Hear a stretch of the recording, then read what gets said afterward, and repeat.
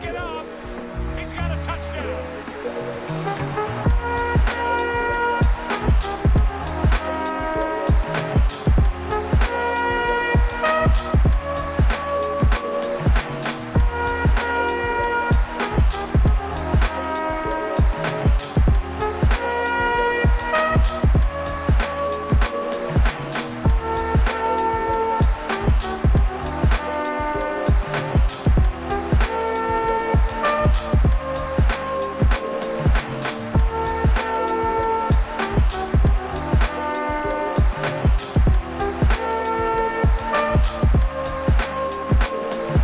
Welcome to Liberal Arts Sports Talk. Sports Talk in the last place you would expect it, and truly in the last place you would expect it, as we have now transitioned from our lovely recording studio in Chicago Hall to a talk now here over Zoom.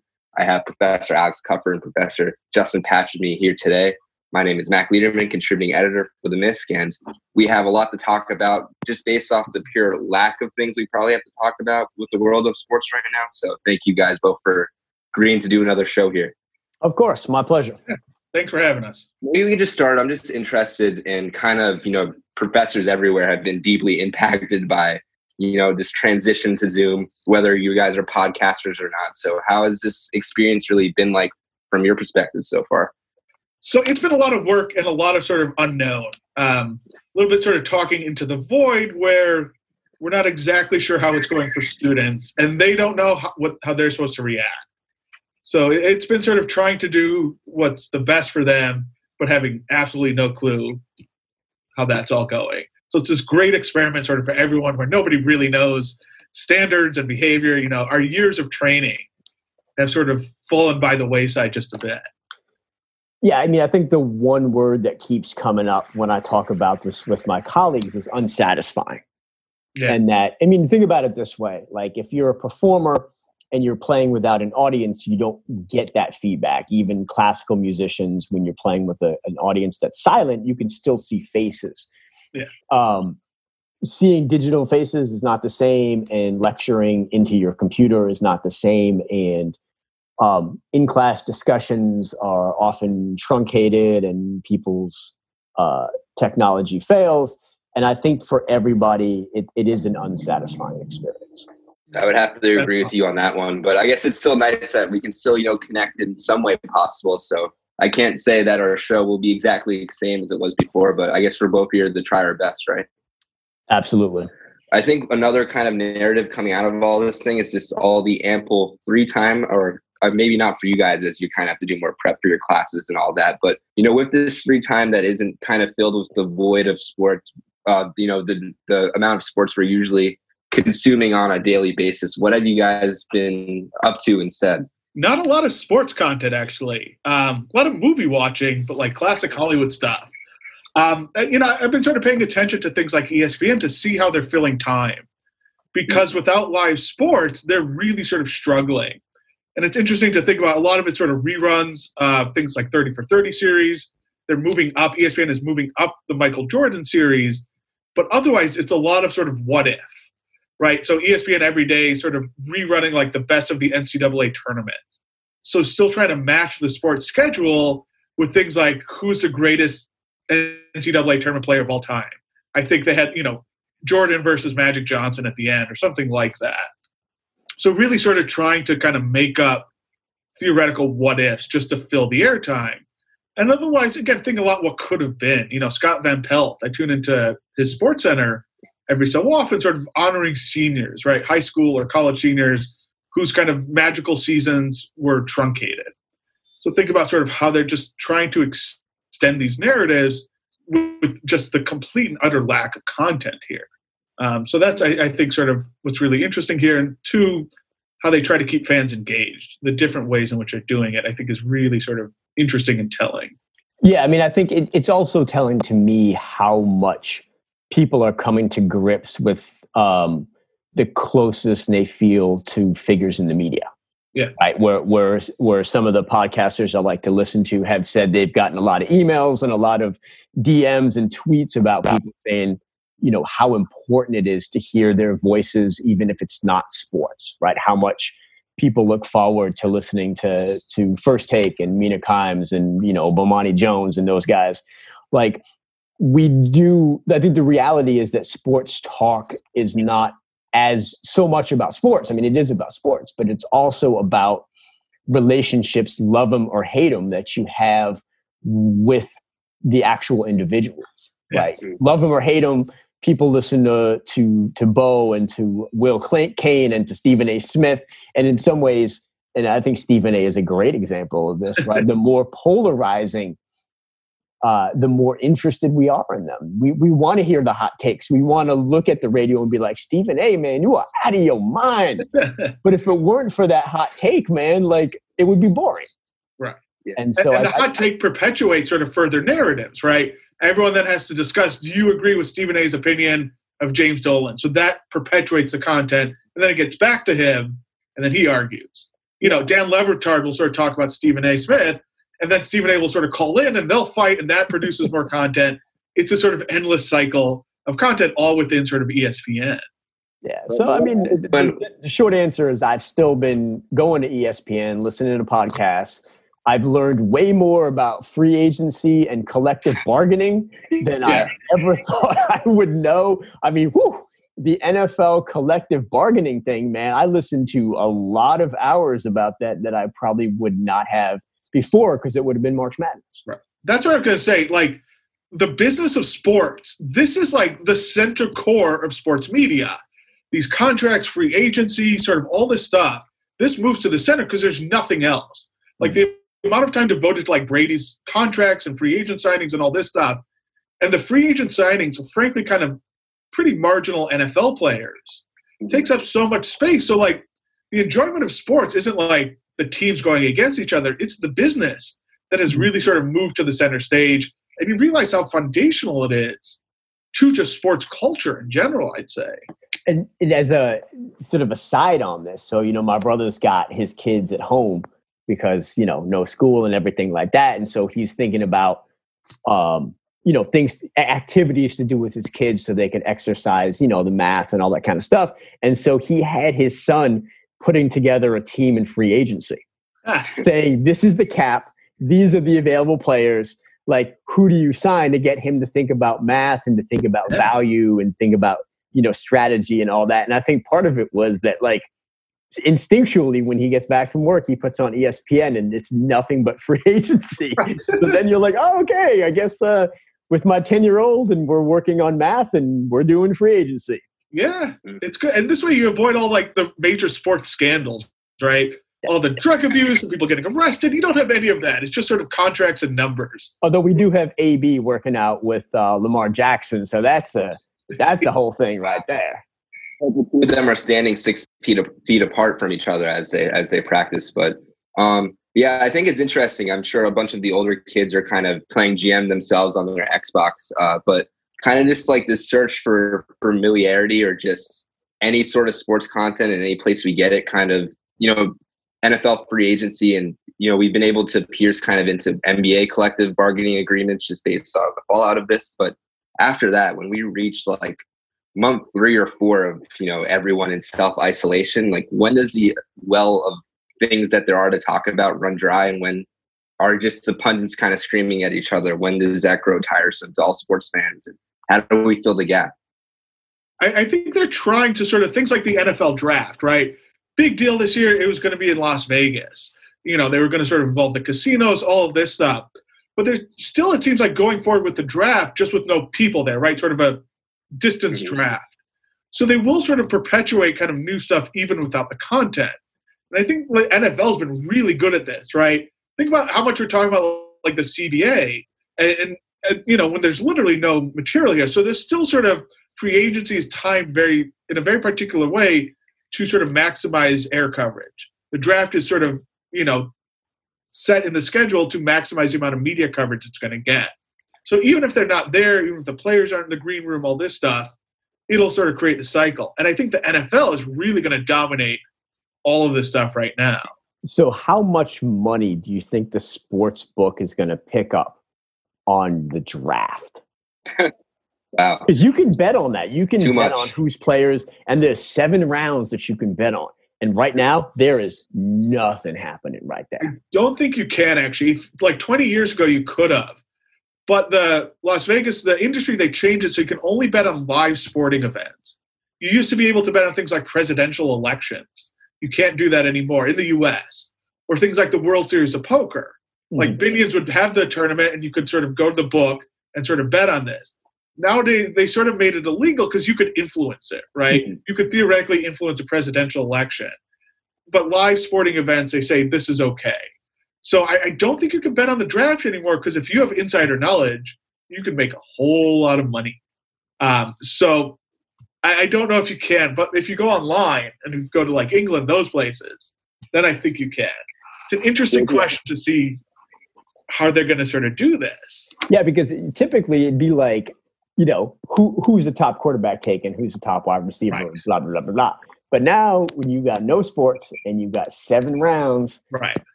Game on. The place to look is the daily fantasy websites. I got an email, I don't know, DraftKings or FanDuel, one of them, saying that they have leagues now for soap operas and wrestling. So they are really, really hard up. And you talk about like betting on wrestling. Seems like a bad idea. Seems like you may be able to sort of make some money if you're a little bit crooked. Yeah. So it's a very sort of interesting thing how like daily fantasy sites, which certainly are not regulated in the same way, they seem to be sort of playing around a little bit more than like the Vegas sports books. Something that you can bet on.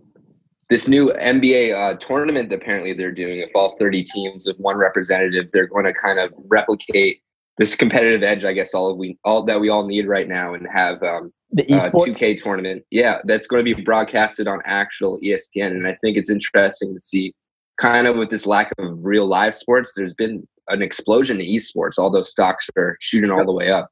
Yeah, I believe that. I have absolutely zero intention of ever watching somebody else play a video game. But they want you to because the NBA is like invested in these NBA leagues. Yeah, absolutely, and that's fine. And people do enjoy watching other people play video games. Right. What I want the audio of Patrick Beverley just talking smack to everybody. What I want to know is if I were the NBA, right? So you get a certain shelf life off of this. What I would do is I would take all that audio of dudes talking smack, and I would go to like DJs and be like, yo, how much you gonna pay me to license out like so-and-so's like I jammed it in your face catchphrase? Because you can do that. You can go ahead and just license the audio from that tournament and people will pick that. I mean, there's DJs on YouTube that are mixing for like 8 hours a day, man. They need content too. Help the people out. I think you'll find out though how dirty and like how vile sort of the smack talk is. It's not all friendly. Hey, it's got to come on after 8 p.m. That's fine. Okay. It's like the return of the And One tournaments. Yes. That is exactly what the people need right now. The people need And One. So I did find the email, and you can see it's from FanDuel. A bunch of these are free. So it's Fantasy Top Chef, Fantasy Drone Racing, Fantasy Horse Racing, eNBA, Fantasy Wrestling, and eNFL. So they're really trying to get people sort of invested in all these ridiculous ways to like bet on sports. Okay, can I just say right now, I'm happy that dog racing wasn't on there. Because it's been a long fight to get rid of dog racing. Yeah. And this would have been the moment where there could have been a lot of backsliding. And so I am grateful that has not happened. No, you're right. I haven't heard anything about dog and horse racing during this period. I read an article about horse racing that said, from a sport on the edge to like the biggest show in town, horse racing. Okay. So I was like, hey, if you got an addiction, anything's good enough. Yeah, I guess so. But JP, I think your point kind of raises a larger idea. Maybe BJ is not involved this time, but the idea how the NBA is kind of looking to, and other leagues as well, to create as much user-generated content as possible from their players. And this seems to be kind of, a larger shift just in sports media in general, where they're asking, rather than putting the camera in their faces, there's a more level of intimacy with having these players produce their own things. And I saw something like LeBron James go to Twitter the other day and be like, I want to like I'm thinking about breaking down the plays of like my greatest games in my career. Like, let me know what you think. So I think as this keeps going on, we may see more creative ways that the leagues are looking into leveraging their players and the things they can produce from home. Yeah, and I give props to Steph Curry, right? When that whole thing came out that like young people are not following the stay-at-home orders, and he live streamed a conversation between him and Anthony Fauci, the sort of guru of public health, on his Twitter feed and got like millions of people to watch. Like, there is a way that professional sports has leveraged its fan base for public safety, which is something that I do appreciate, especially because Steph Curry probably has way more people aged 14 to 28 following him than the CDC does. Yeah, I think, the NBA had a bit of a rough go, like Rudy Gobert sort of not taking it seriously, and then Jazz players getting it. But since then, you have somebody like Steph Curry and also Karl Anthony Towns. Mm-hmm. Oh, yeah, with his mom. Put out this really sort of emotional video talking about his mother, who is in a coma or certainly on a ventilator because of this. And I think trying to get their target audience to take it seriously. So it is sort of this interesting mix with people trying to sort of, athletes trying to get sort of these PSAs out there and this information with things like LeBron and sort of, encouraging his fan base and trying to reach out directly. So it's this really interesting sort of combination, because the athletes, I think, too, kind of are looking for ways to leverage their fandom, both for their own brand, as it were, and for kind of this larger cultural context.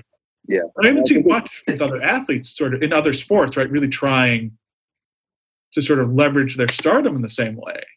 Yeah.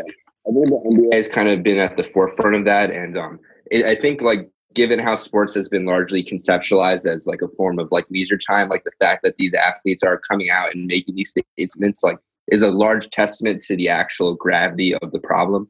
And what I really liked about the interview with Dr. Fauci that JP just mentioned is that, like, usually when we see him on TV, he's largely playing like backtracking with Donald Trump and correcting him every 5 minutes. But someone like Steph Curry, who's just like so universally kind of loved as a figure and as an athlete, like, he can walk into that interview and take the stance of like a concerned citizen or a regular concerned sports fan. And the information that comes out of that type of exchange is much more clear than, say, Donald Trump kind of blathering at the podium some more.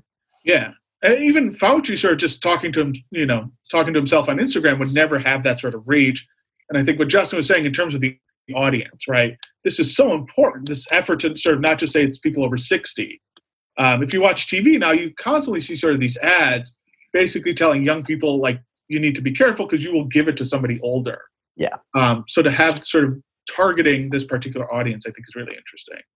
Tells you a lot about the NBA's sort of fan base, though, too, because they know exactly who they're sort of targeting this at. Yeah. Yeah. And I mean, look, I've been impressed by and large with the sports world, particularly the NBA, because it was happening at that moment. And, the NCAA does a lot of things wrong, but they did it right when it came to public safety. And they've been hyper responsive, and they've been very careful about messaging, and they have taken this issue very, very, very seriously. And so, it's sort of strange to look at sports as a public health leader, but when we think about sports in the cultural sense, and I think Frank DeFord gave a really good commentary when Jason Collins came out, and he said, sports, Hank Greenberg was playing in the pros at a time when Jews weren't accepted. Like Jackie Robinson was playing in pros during segregation. He was like, there have been a lot of moments in American history where sports has been a cultural leader. So, I think a lot of us are pleasantly surprised at how seriously the NBA has taken this, and in Major League Baseball and the NFL and all that. But when we think about the big picture, like, sports has been a cultural leader in a great many ways. And this is another way that we're seeing that. Yeah. And, the NBA was the first league to shut down. And this was sort of relatively early on. And before, the Las Vegas casinos and Disney World and sort of these other places decided to sort of suspend operations. So I think, and this huge sort of incredible sort of, cost financially and to the players. And I think it's something that is going to be remembered. Well, and that Mark Cuban, in the press conference that he said we're suspending operations, said, I have 3,000 employees that are vendors and all that, and they need to eat. And so we're doing our best to make sure that people stay on payroll even if we're not generating revenue. And so he and, you know, Kevin Love came out and Giannis Antetokounmpo came out and said, we're going to put money down. Yeah. They were talking about these contractors and wage laborers having a hard time making ends meet well before that discourse became national. Yeah, absolutely. Right? Which does tell you something about, you know, even though Mark Cuban runs a 3 or 3,500 person operation, that there is a sense of civic obligation within that organization that's important. Yeah. I think one interesting thing, Zion sort of came out as well, sort of part of this group to give a lot of money to sort of, you know, the concession workers and things like that. But the owner of the Pelicans got a lot of grief because they weren't willing to sort of commit. Mm-hmm. And I think they backtracked. Yeah. I know the owner of the Sixers, same sort of thing. They were going to lay off some of their employees or furlough them, and pressure got them to back off. Yeah, the owner of the Bruins was about to do that too. Yeah. So there's been sort of a sense of responsiveness. Even, you know, some are taking the lead, and they deserve a lot of credit, like Cuban. But even when they weren't willing to do so, public pressure and league pressure has sort of convinced them to, at least for now, sort of change their minds. So the sense of sort of responsiveness. Nobody wants to be the Red Sox, right? Nobody wants to be the last team to integrate. So you don't want to sort of have things like that. So they're willing to at least sort of change, maybe not for the best intentions, but still sort of willing. We should mention, too, the Patriots, right? Who just, was it like yesterday, sort of they flew in like 1 million masks from China. So things like that. So it's really interesting to think about sort of like an awareness of their social responsibility. Yeah. And an understanding of sort of their role in history almost here as well. Yeah, and the idea that buying goodwill is always the right thing to do. Yeah. Oh, it's a business decision. Don't get me wrong. No doubt. But I think people remember, you know, I was just looking today, people are like making sites of companies that have been treating their employees well. And so, you know, like Hobby Lobby, which just sort of laid off everyone with no health care, who've been treating them terribly. So it's interesting to think about how people are already sort of setting up to remember sort of what happens, you know, 6 months from now when this is all over, how these companies and executives sort of treated their employees. So I also think it's interesting, like, given kind of how, you know, Zion and individual players have stepped up, and Mark Cuban, how that is kind of like a reflection on how America more in general might be dealing with this issue of coronavirus, like this total reliance on private individuals and private sectors to make these incredibly generous donations rather than the organizations themselves stepping up and protecting their workers, or, you know, the White House stepping up and protecting every citizen in the country too. Right. It shouldn't be the Patriots bringing in masks from China. Yeah, I mean, but I think this to me is a demonstration about responsiveness. And I think that on the macro level, politics has lost its responsiveness to everyday people. Yeah. And I think more than anything, you're looking at sports as being something that's hyper local, as an example of the obligation and the pressure to be responsive. And then you look at national politics, and the pressure and obligation is not to be responsive to everybody. It's to be responsive to, you know, your donors and lobbyists. And we saw that with the bailout bill. So if you want a lesson in responsiveness and civics, I think sports is showing us a great deal at this moment. And I think you have a bunch of very smart businessmen who sort of understand this, and this is sort of what will remain, right? You know, Kraft sort of donating $1 million to Trump, who then sort of dissembles parts of the government that would be valuable. Here that gets forgotten by the fact that he's bringing in these masks and things like that. Yeah. So it's a really sort of interesting back and forth here between these. And so, you know, this notion of responsiveness and somebody like Zion and Giannis sort of buying this great will that will be remembered after, I think is really sort of telling about branding and stuff like that. And how good they are at this. That's a very cynical take. But well, the fact that we remember Rod Carew more as a humanitarian than we do as a great baseball player, which he was both. But it's that legacy as a humanitarian that has come. I mean, obviously, he died during a trip and everything. But you're thinking of Clemente. Oh, Roberto Clemente, yeah. But I was thinking, you mentioned Jackie Robinson, and you have Pee Wee Reese, right? The Dodgers shortstop, this guy from Kentucky, who puts his arm around Jackie Robinson on the field. And this is like this huge moment. And you have sort of these, you know, these players who didn't, you know, Pee Wee Reese, of course, never sacrificed what Jackie did. but this idea of sort of helping and being a part of this. Mm-hmm. And this is what gets sort of remembered. Yeah. Versus a lot of the people who were sort of deeply abusive towards Robinson. Mm-hmm. And I think you have players who sort of understand this. And Zion Williams, how old is he? 18, whatever he is? He's 19. Something like that. Coming into the league right away and saying, I'm going to sort of give money to these workers, like how smart they are with this. And it's sort of, it's great for the workers and it's good business practice. Oh yeah, and if he wants the New Orleans Pelicans to be his team, boy, he just bought a big share in that team, in that city. Absolutely. You think about sort of, the work of the community, and it's a very, very smart way to sort of do this. Yeah, absolutely. When kind of we take a step back at this, and, I think this moment will hopefully open up a larger moment where we kind of reflect on all our systems and how we can improve our society, and how much people will kind of turn to how sports has been responsive during this moment as kind of like a political counterpunch to, the questions that now probably need to be addressed in larger society. We will remember nothing. Yes. We will remember nothing. That is true. We should take your optimistic view over my aged cynicism. Okay. I'm just trying to hold out hope wherever I can at this point. But one thing I'm not super happy about, or definitely cynical about, is the fact that we don't have any live sports right now to enjoy. I have this stat here that says, for like the first time in like forever, live sports have fallen out of the 50 most watched cable programs on television, which makes sense because, there are no live sports. Yeah. But something I've been turning to, and I think leagues have been turning toward too, is replaying kind of classic and old games, which, is comforting whenever you can I never watched Michael Jordan play live. I had the chance to actually watch a full Michael Jordan game and see him like cook from the elbow and see the style of basketball, I had never kind of experienced directly before. But kind of the novelty of that wears off quickly. Do you think live old classic games is a decent plug-in for now? And what do you think is kind of lost, when consuming, an old game on record versus kind of any old live game you can just turn on your television? So I think, there's been sort of this long-standing market really from the beginning of TV for sort of older sports content. The thing is, though, it's never really survived on its own.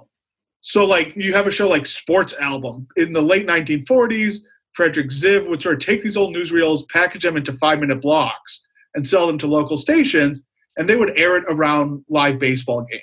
So it would always sort of serve as, like, this frame for new content. You have something like ESPN Classic, which has been around for a while, but it's still sort of mostly used as a way for ESPN to sort of capitalize on their archive and as a supplement for ESPN and ESPN2. So I think they're really struggling here because I don't know how much of a draw it is on its own. I think it always is like if you play with new sort of documentaries and stuff like that, but that's expensive and it takes time. So when they show, The Last Dance, the Michael Jordan series, I'm sure they'll have all his greatest games. And then people will watch. But I don't know, like, independently how much people will tune in, even if they're super hard up for new material. They'll go to Tiger King, stuff like that. You know what I really want to watch? I want to watch a marathon of like the best 30 for 30 episodes, but done Mystery Science 3000, Theater 3000 with like Dan Le Batard and like Stephen A. Smith just like talking over the documentary and totally making fun of it. Like I would, go ahead on ESPN Twitter and poll the people about what their 10 favorite like 30 for 30s are. And then have Dan Le Batard and Stephen A. Smith be like Mystery Science Theater and just completely clown them.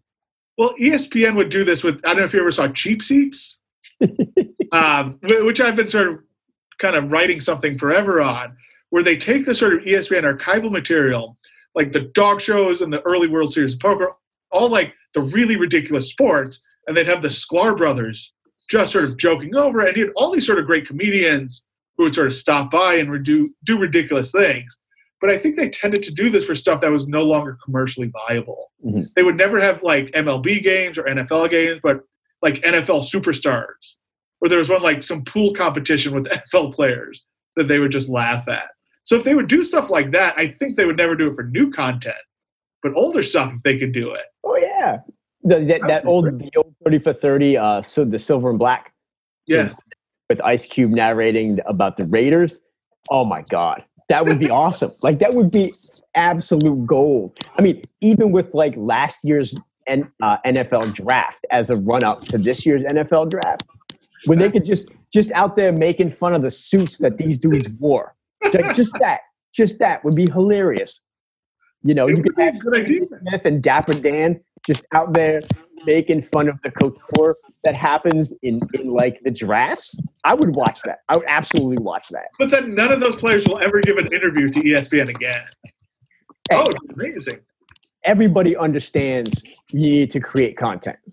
Desperate times call for desperate content. Hey, look, man, if you got to clown your like 20-year-old self, it's fine. Yeah, how many 20-year-olds take themselves sort of not that serious that they can do that? Well, maybe look, man, maybe if you went far enough back that the only guys you were making fun of are already on their second contract, so that like, right. they feel a sense of security about who they are as people, it's fine. I think it's a great idea. I just don't know practically. They're going to lose access to players, so they'll never do it. Or you could just go through the draft and have a special edition on just like the best suits of the draft ever. Because that would also be awesome. Bring back like Keith Olbermann and Dan Le Batard. Yeah. Yes. Just to get mean and vicious. That I would definitely watch it. I would set the DVR for that. Yeah. Absolutely. Yeah, I guess ESPN is taking any suggestions they can get at this point. So maybe we could get both of you in front of some executives really soon. You should do it so you get a producer's credit. That's your way in. I'm in. Okay, there you go. ESPN Draft Couture. We got to do it. Maybe they can give us like a prime time slot on television now too. Yeah. Maybe we're ready to step up. Oh yeah, they're clearly desperate for any new content. And I think, you know, the sort of taking old stuff and just rerunning it would be phenomenal. Yeah, I had Food Network on last night, and they had this Guy Fieri show, like this tournament of champions, where him and his son were watching at home, commenting on it, even though it's a show that came out last week. So they're clearly sort of just anything they can do cheaply and easily, they'll do it. Yeah. Anything that sticks to the wall, and I think it's increasingly difficult now with all the people and all the money that was on the line with the Olympics too, now being postponed a full year. Yeah. I can't imagine being like an agent or someone kind of involved with producing the media for that. I'm sure that takes years and years of planning. And there's that large gap. I just wonder what possibly could be the fallout from an Olympics like that's in limbo for the first time in, forever. Yeah. It's a good question. I don't know things like what happens with ESPN's TV contracts. How does that sort of get realigned? They talked a little bit, I know with like athlete contracts, sort of the act of God, they can get out some stuff, but I don't know with these TV contracts. ESPN's been sort of laying off a lot of people anyways, and this could be a real killer. Yeah. So I don't know. This is a good question, but I don't know. The media industries, there hasn't been too much discussion yet. It's taken a hit, and it will continue to do so. But what's going to happen? I think a lot more attention's been paid to musicians right now. Yeah. Everyone's gigs are getting canceled. I kind of wonder how many people are just recording albums in their home studios. Yeah. And we'll see a bunch of stuff start getting uploaded to SoundCloud or YouTube or Spotify at some point within the next month or so. Right. But will they do that if they can't support it with live tours and things like that? I don't know. I think at this point, they're just going to put it out there because they know they're going to get ears. People are dying for new stuff. Yeah. I saw Disney, speaking of ESPN, Disney, they had Onward, their new Pixar film. Mm-hmm. It was on pay-per-view, and they're putting on Disney Plus, their streaming service, like today or tomorrow. So I think they're just sort of giving up and saying, we can't make money from the first release window, so we'll just throw it online. Or they're saying if we get subscribers to Disney Plus because of this, we'll make it up. Yeah, I can't see that really happening, but I think they're just sort of taking what they can get at this point. It's interesting how a lot of these streaming services have gone to kind of reduced or free content, while Disney has kept their things still under the paywall, and ESPN Plus as well have been kind of continue to hold all the 30 for 30s hostage. Mm-hmm. I wonder, how long this kind of philanthropist sense in media will continue, and if it will die out or more people will eventually add on to it. It's interesting in thinking of your first question about distance learning, how the first few weeks I was getting all these emails like ProQuest is free, Project Muse is free, Adobe made their entire Creative Suite freely available for students, I think until sort of sometime in May. I think that's going to dry up because they need to make money too. Mm-hmm. I know ESPN and Disney Plus, they've been advertising very heavily. I think to get sort of people in. I sort of subscribed last week for the first time because I want stuff to watch as well. And I want to see the 30 for 30s. So I don't know, because I think they need some revenue however they can get it. Mm-hmm. I don't think, like newspapers, the coronavirus coverage is free. Yeah. But otherwise it's not. So I don't know. Bills need to be paid somehow, and, all these companies are taking losses everywhere, so who knows? I think sports might be a little different because they tend to be owned by billionaires, right? Yeah. Who have sort of the financial means to kind of weather a long storm. But I don't know if these huge companies like Disney could do that for months and months. Yeah, we'll kind of see what the bounce back is going forward. I guess it's just we're kind of in the realm of uncertainty for right now. But something we do know for certain is that Tom Brady will be a Tampa Bay Buccaneer next year. And JP, being kind of the lone Patriots fan on this podcast, I'd be interested to hear any thoughts, predictions, or crazy analysis or theories that you have kind of stewing over ever since Tom Brady jumped ship. Well, I mean, look, I was emailing with Corey Holton, who's our soccer coach, who's also from New England. She's from Vermont, and we were just like, look, it's been 20 really, really, really good years.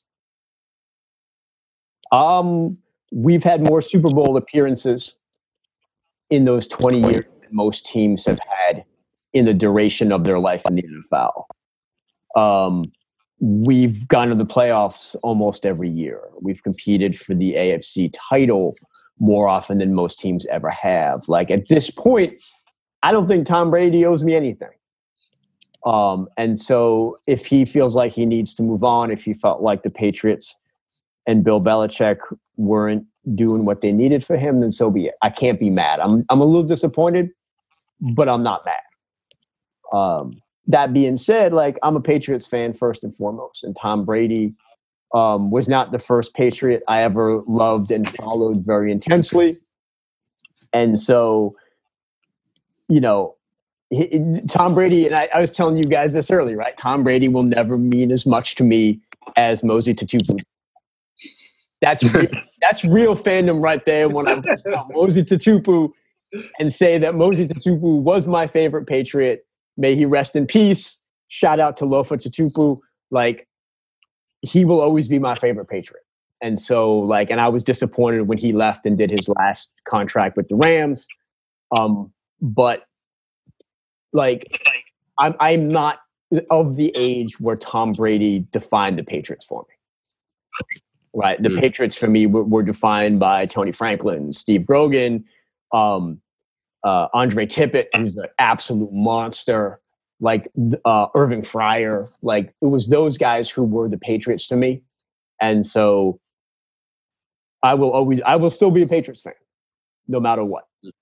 Can I ask you a question, Justin? Yeah. Would you take a 6-10 season and have Brady stick around for another year?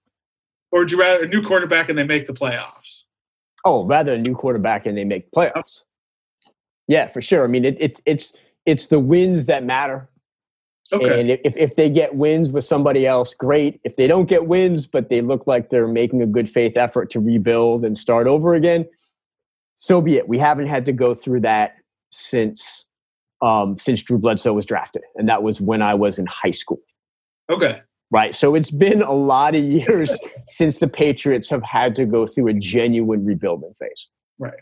Yeah. And so if I can look, I think Bledsoe was drafted my sophomore year in high school. So that would have been 93. Wow. So, it's been 27 years since the Patriots have had a rebuilding year. Right. If we got to have 1 or 2 or 3 or even 4, hey, whatever, man. The Browns have been rebuilding since they got reestablished after the Ravens left town, right? The Cincinnati Bengals are on permanent rebuild. Like Cincinnati Bengals are like that car that your neighbor got in his driveway on blocks. He said he's working on, and you're like, that car's been there for 20 years. That's the Cincinnati Bengals, right? That hasn't happened to me, right? The only bad period we had was aging Steve Grogan, and they went out and they drafted Tony Eason in the best quarterback class in NFL history. We could have had John Elway.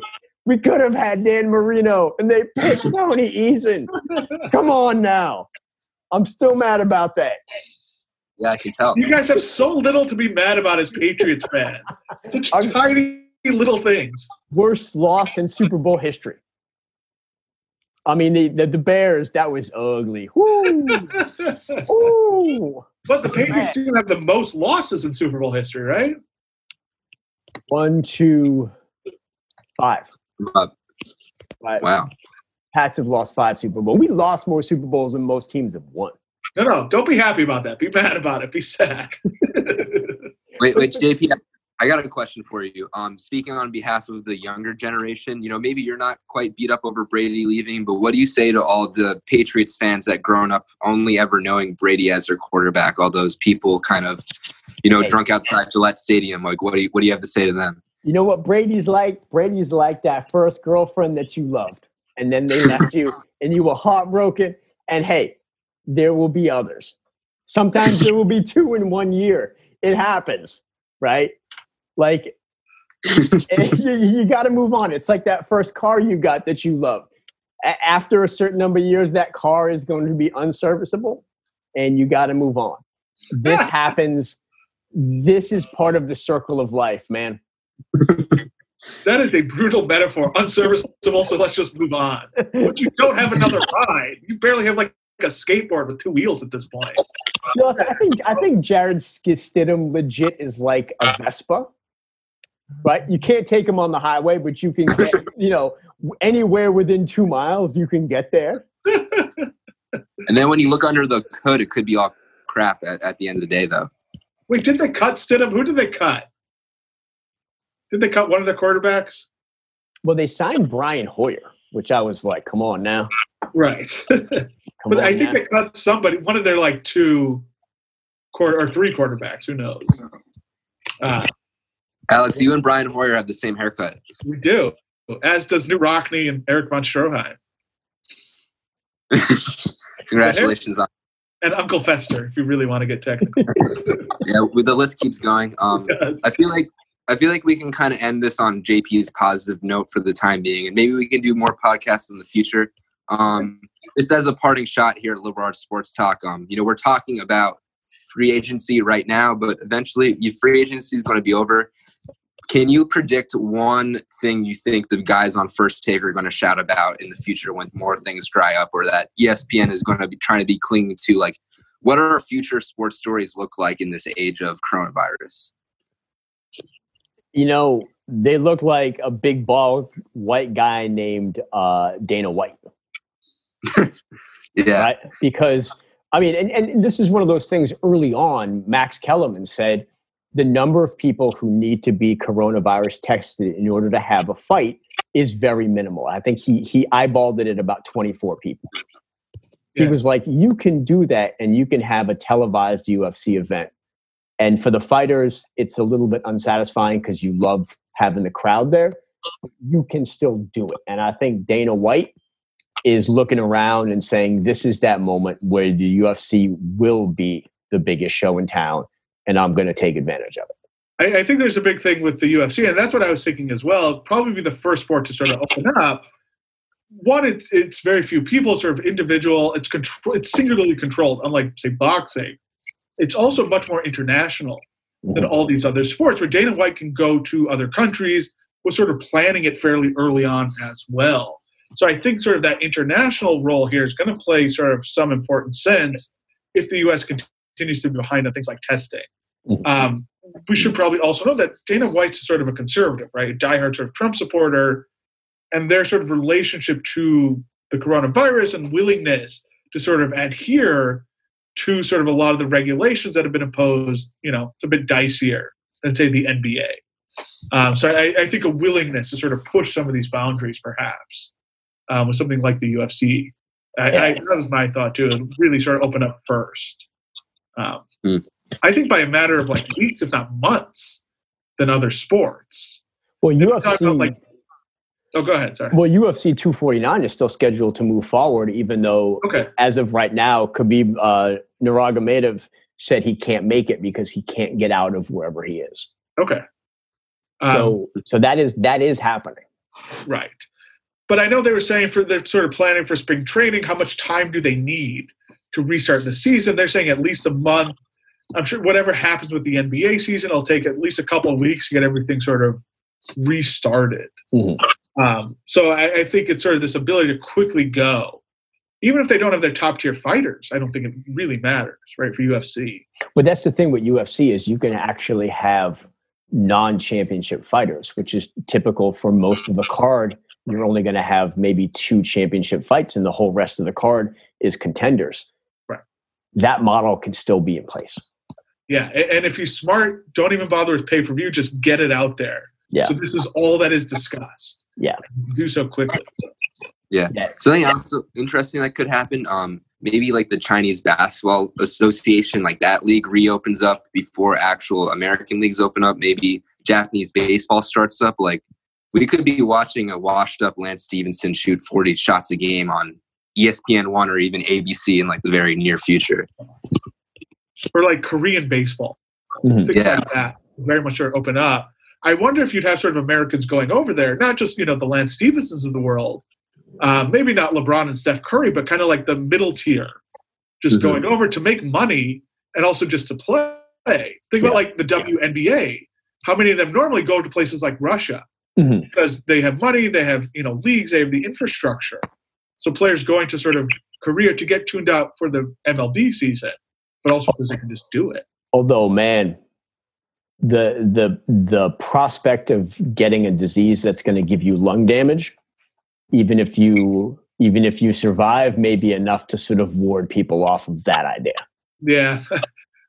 There was sort of a lot of discussion. I saw like in newspapers today, like even if the case numbers go down, when will people start returning back to normal? It's going to be a while. Yeah, it's going to be a while. So agreed. That's a very good point.